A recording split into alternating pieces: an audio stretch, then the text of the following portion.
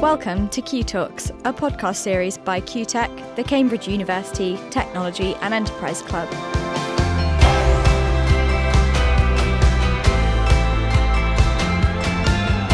This episode was sponsored by DesignSpark, design tools and resources for engineers to help make their ideas happen. I'm Shreya. And I'm Thomas, and we are your hosts for Q Talks, a series for aspiring innovators in which we talk about the typical and not so typical journeys of making ideas reality and changing the world. This week on Q Talks, we're talking to John Cassidy. John is co-founder and CEO at Cambridge Cancer Genomics, a precision AI startup transforming the ability of oncologists to provide effective, personalised cancer treatment for everyone. John holds a PhD in functional genomics from the University of Cambridge and has previous experience at Cancer Research UK and MedImmune. We're really excited to talk to John about his experiences at CCG, as well as the role of personalised genomics in cancer treatment.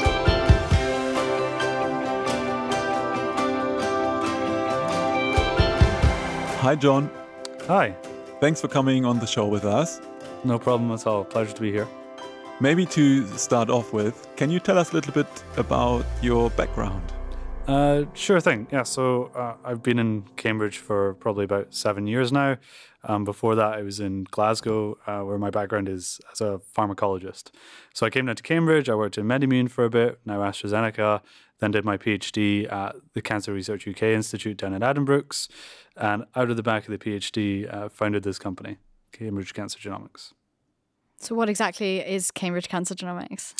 Well, if we go to the kind of corporate mission statement, we exist to ensure that each patient gets the right drug at the right time to beat their cancer. And so picking apart that a little bit, so firstly, the right drug. So we care about developing biomarkers which enable clinicians and oncologists to actively stratify patients and get them on the right drug. The right time, so we care about tumor evolution, how tumors change over time, and how they become resistant, and how we can find the most appropriate treatment window for each individual patient. And lastly, every patient. So we don't care about building something for the richest 1%. We want to make a open precision oncology platform which is available to all cancer patients worldwide. That's so cool. How did the idea for CCG came about? So I think it originally came around when I was doing my PhD and a postdoc in the lab who'd done his PhD in Oxford. So I was working on mechanisms of breast cancer resistance, breast cancer drug resistance. He had a background in kind of looking at dynamic RNA signatures, so signatures of RNA and how they change over time. And we got together with a guy, Nimesh, who was working on new drugs for triple-negative breast cancer. And when you take somebody who, cares about dynamic biomarkers or things that change over time, somebody who cares about drug resistance and somebody building a drug, you come up with this idea that, okay, maybe it'd be a good idea if we figured out a way of properly stratifying patients. And that's kind of where the first spark of the idea, I guess, came from. Mm-hmm. And what's been the path of CCG since that idea came about to where you are today? Sure. Well, so the first idea, was essentially dynamic biomarkers. So biomarkers that change are more important than whether a biomarker is simply present or absent as a kind of binary indicator. Mm. And with that idea, we kind of went around the typical Cambridge, startup circuit that people might be aware of. So the Q Startup Awards, and we did some stuff in Oxford and some stuff in London, lots of different competitions and whatnot for about a year. And whilst we were doing all this, we didn't have any money, but we were analyzing a lot of publicly available data and trying to kind of prove out this concept, as well as talking to a lot of cancer clinics. And then after about a year and a half or so, we went through a program in San Francisco called Y Combinator, which is an accelerator to help companies kind of get funded and get started. It's the accelerator that Airbnb and Dropbox and a few other big companies went through. So we went over to California with about 2 days' notice. So just kind of packed up from Cambridge and left and hope for the best. Spent 3 months out there coming up with a decent business model. And then at the end of that process, we raised some seed money, came back to Cambridge, hired some engineers, and started working on the problem kind of full time. And what made you confident as a Cambridge PhD student that you could tackle this entrepreneurial journey and embark on this CEO role? I don't think I ever was really that confident. I think that I just kind of thought I'd give it a go.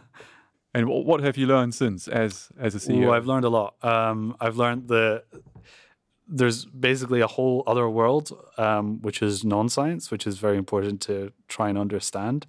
Everything from accounting to hiring to onboarding people and worrying about profit and loss and users and user interfaces.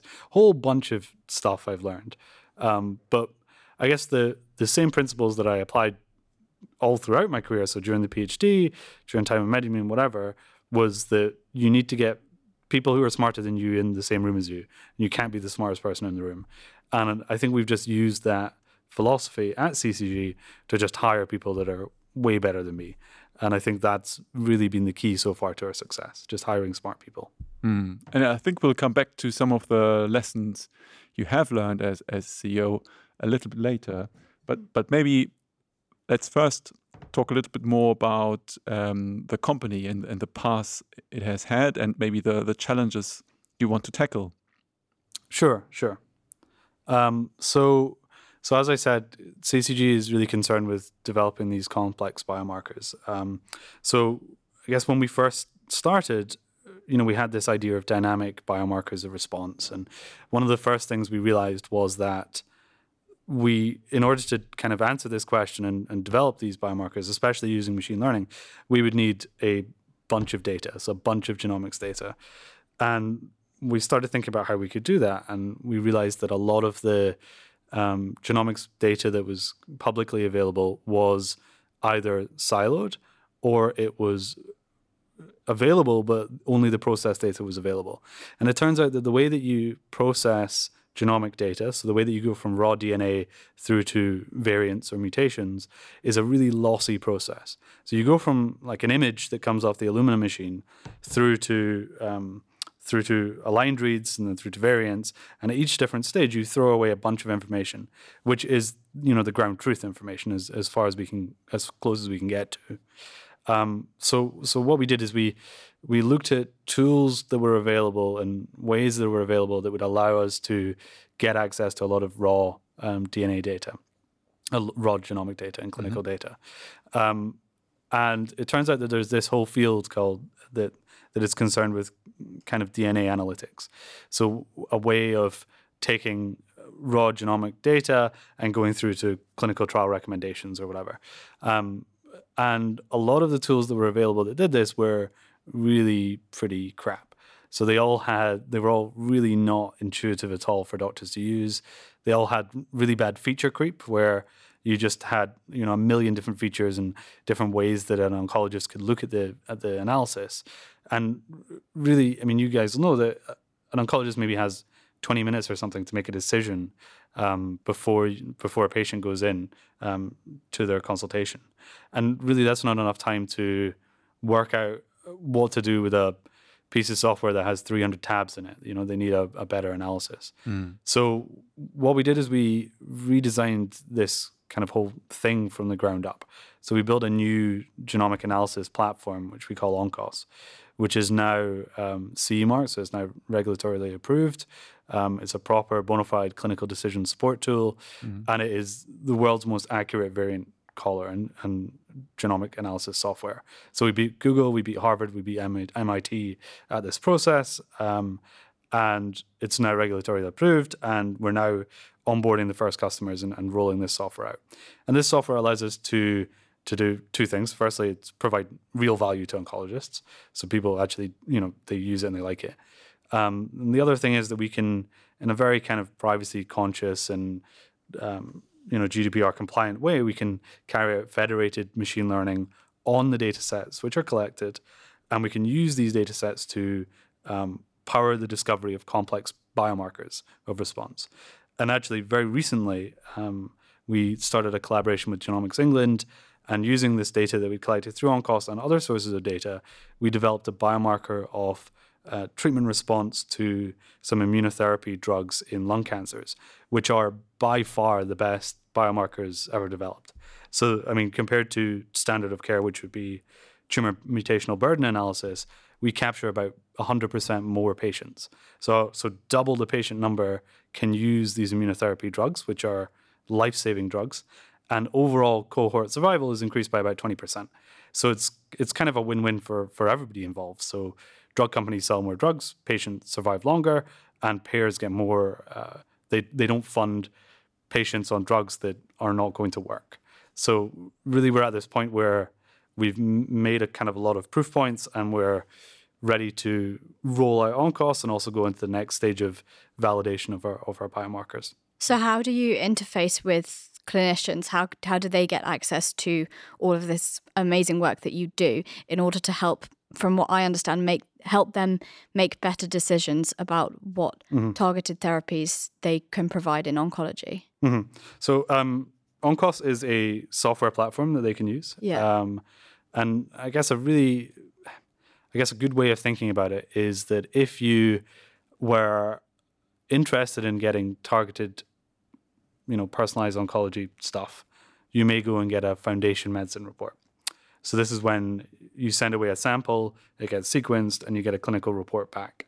So with ONCOS, what essentially a hospital can do is if they just buy an Illumina machine off of the shelf and get our software, they can have the same standard of clinical report. And what's the current alternative that's being used in the clinic right now?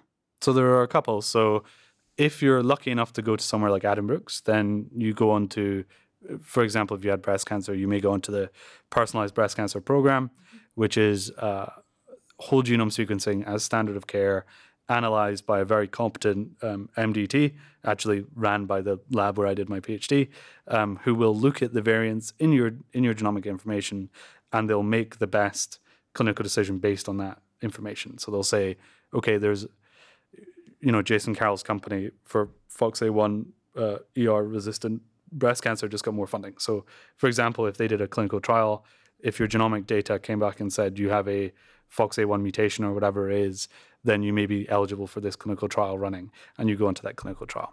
But the difficulty is that Addenbrooke's is not how most hospitals operate, because obviously it's a very academic and a very good hospital. So the standard of care in Addenbrooke's is very different from the standard of care somewhere else. Mm-hmm. And so in a different, maybe a community cancer clinic in the US, for example, you're much more likely to get a Foundation Medicine or Guardant Health report, which is a kind of outsourced version of what we do. One important aspect of what you do is data. And that comes with a lot of responsibility.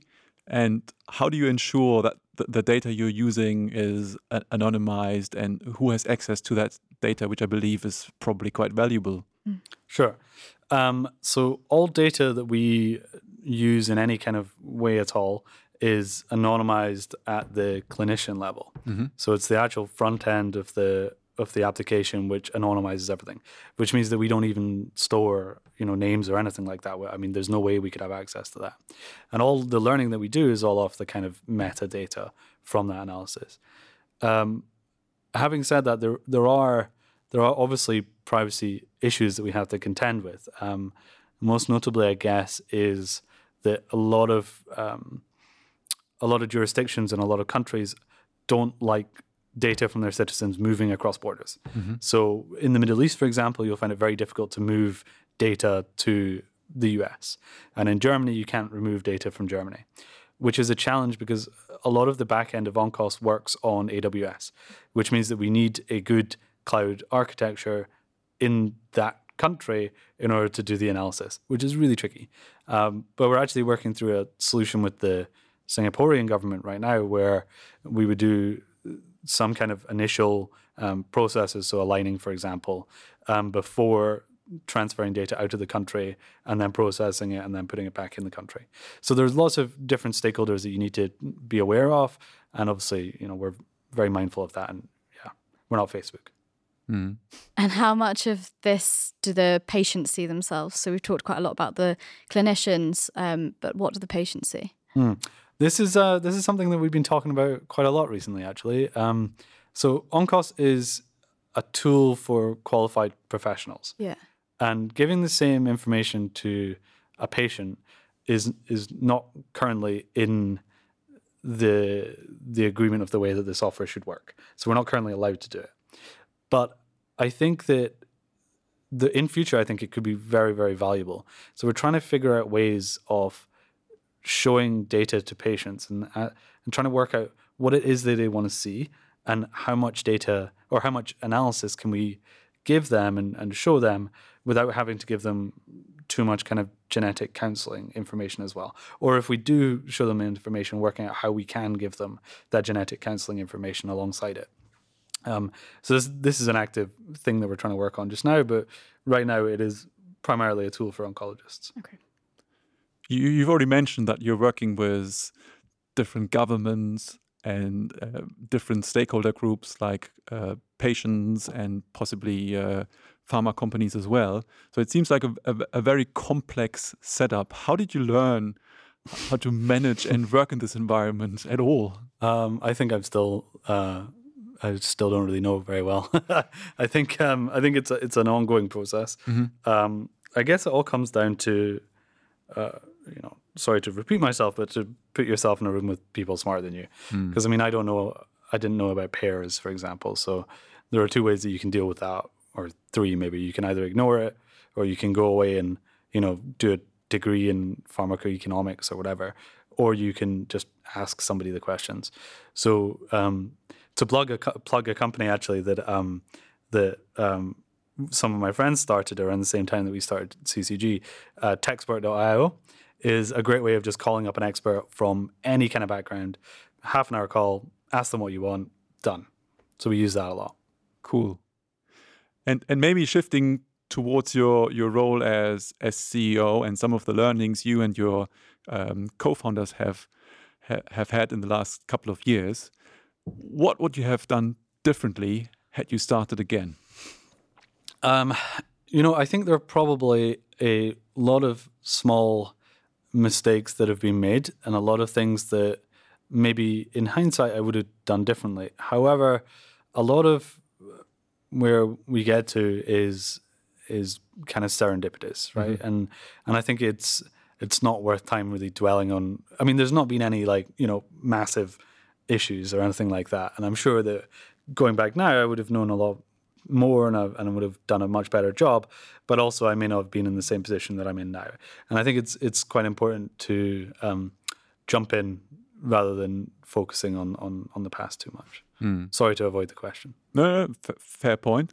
So if someone was about to start a company in that space now, what would you recommend to him or her? Just do it. I think so. I did a panel at the Judge Business School a couple of weeks ago, and it was all about identifying opportunity. Mm-hmm. And basically, it seemed like the entire audience had identified an opportunity of what to do, or a company to start. But there were so many questions in the way, and there's like, oh, what about this? What about if I do this? Oh, what about this? Maybe I should do this. And really, the best advice is just to go and try it and do it. So given that CCG is operating in what some might call the medtech sector, often it can seem as a slightly more slow-moving sector compared to some of the other tech startup areas. How much do you think this was true for CCG and is a relevant factor to take into consideration? It's a hugely relevant factor, and it's definitely true for CCG. I think that the most important thing to bear in mind is that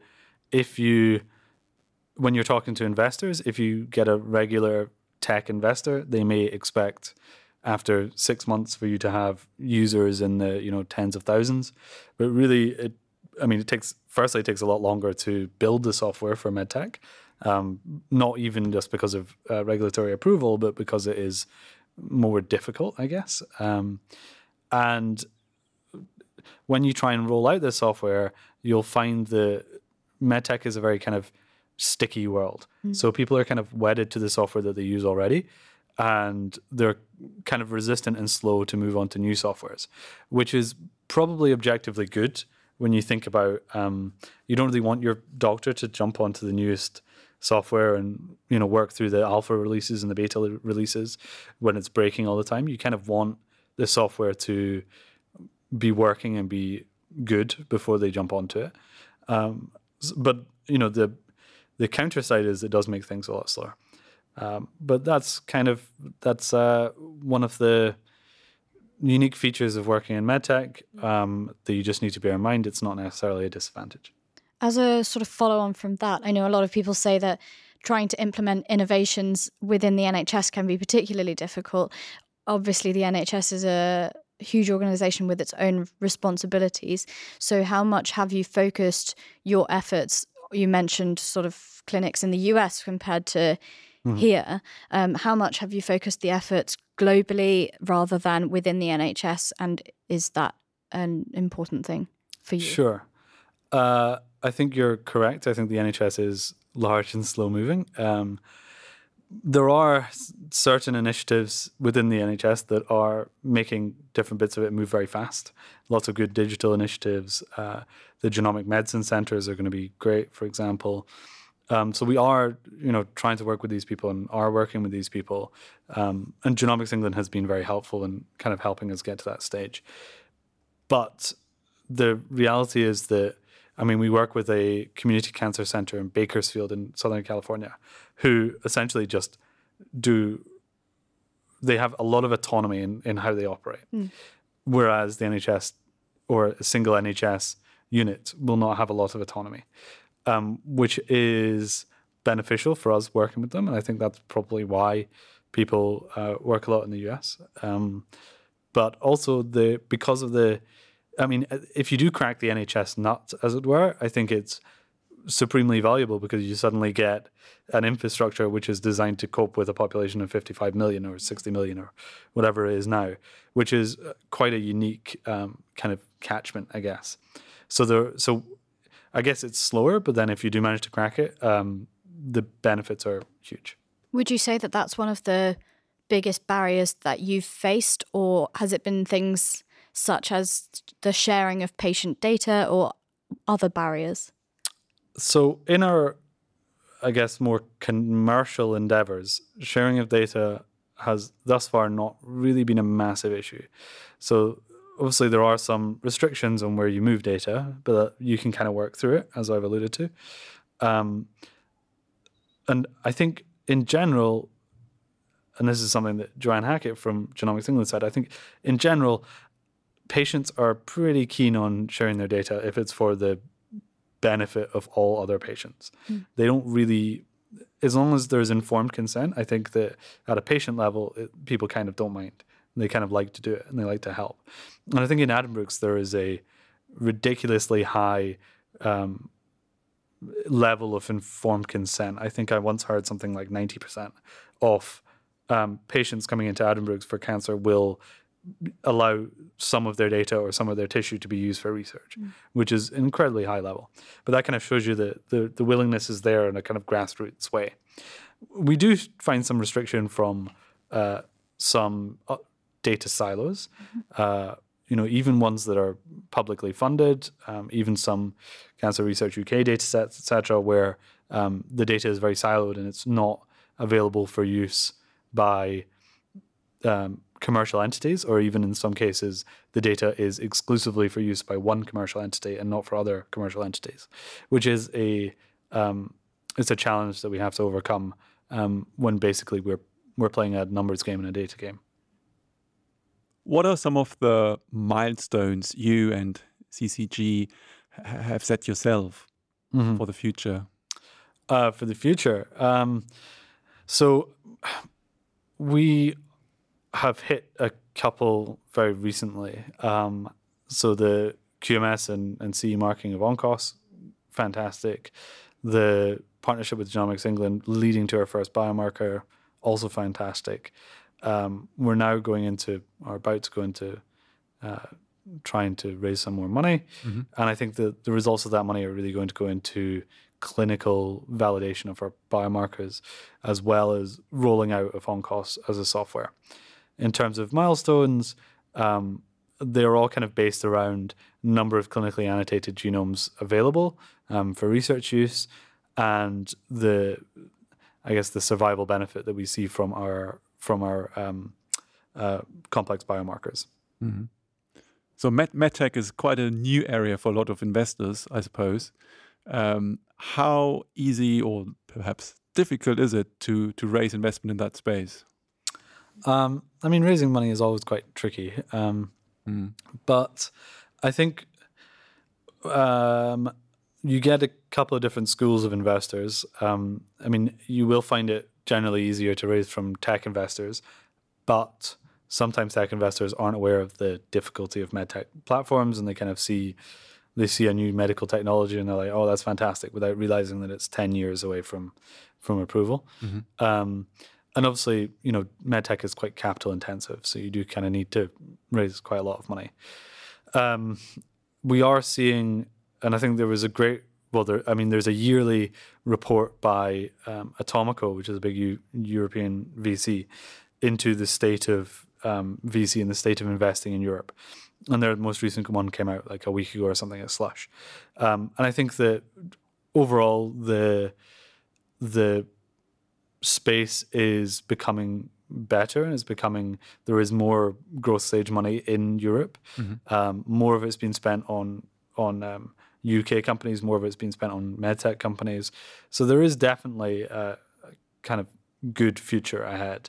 And I think that there's this general belief that if the last century was the century of, I don't want to say transistors, this century will be the century of DNA and of biological kind of engineering, which is definitely helping everybody's cause in medtech, I think. Mm-hmm. Given that there's this sort of medtech boom at the moment, what have you done to differentiate yourselves and make yourselves attractive to investors compared to others in the space? Sure.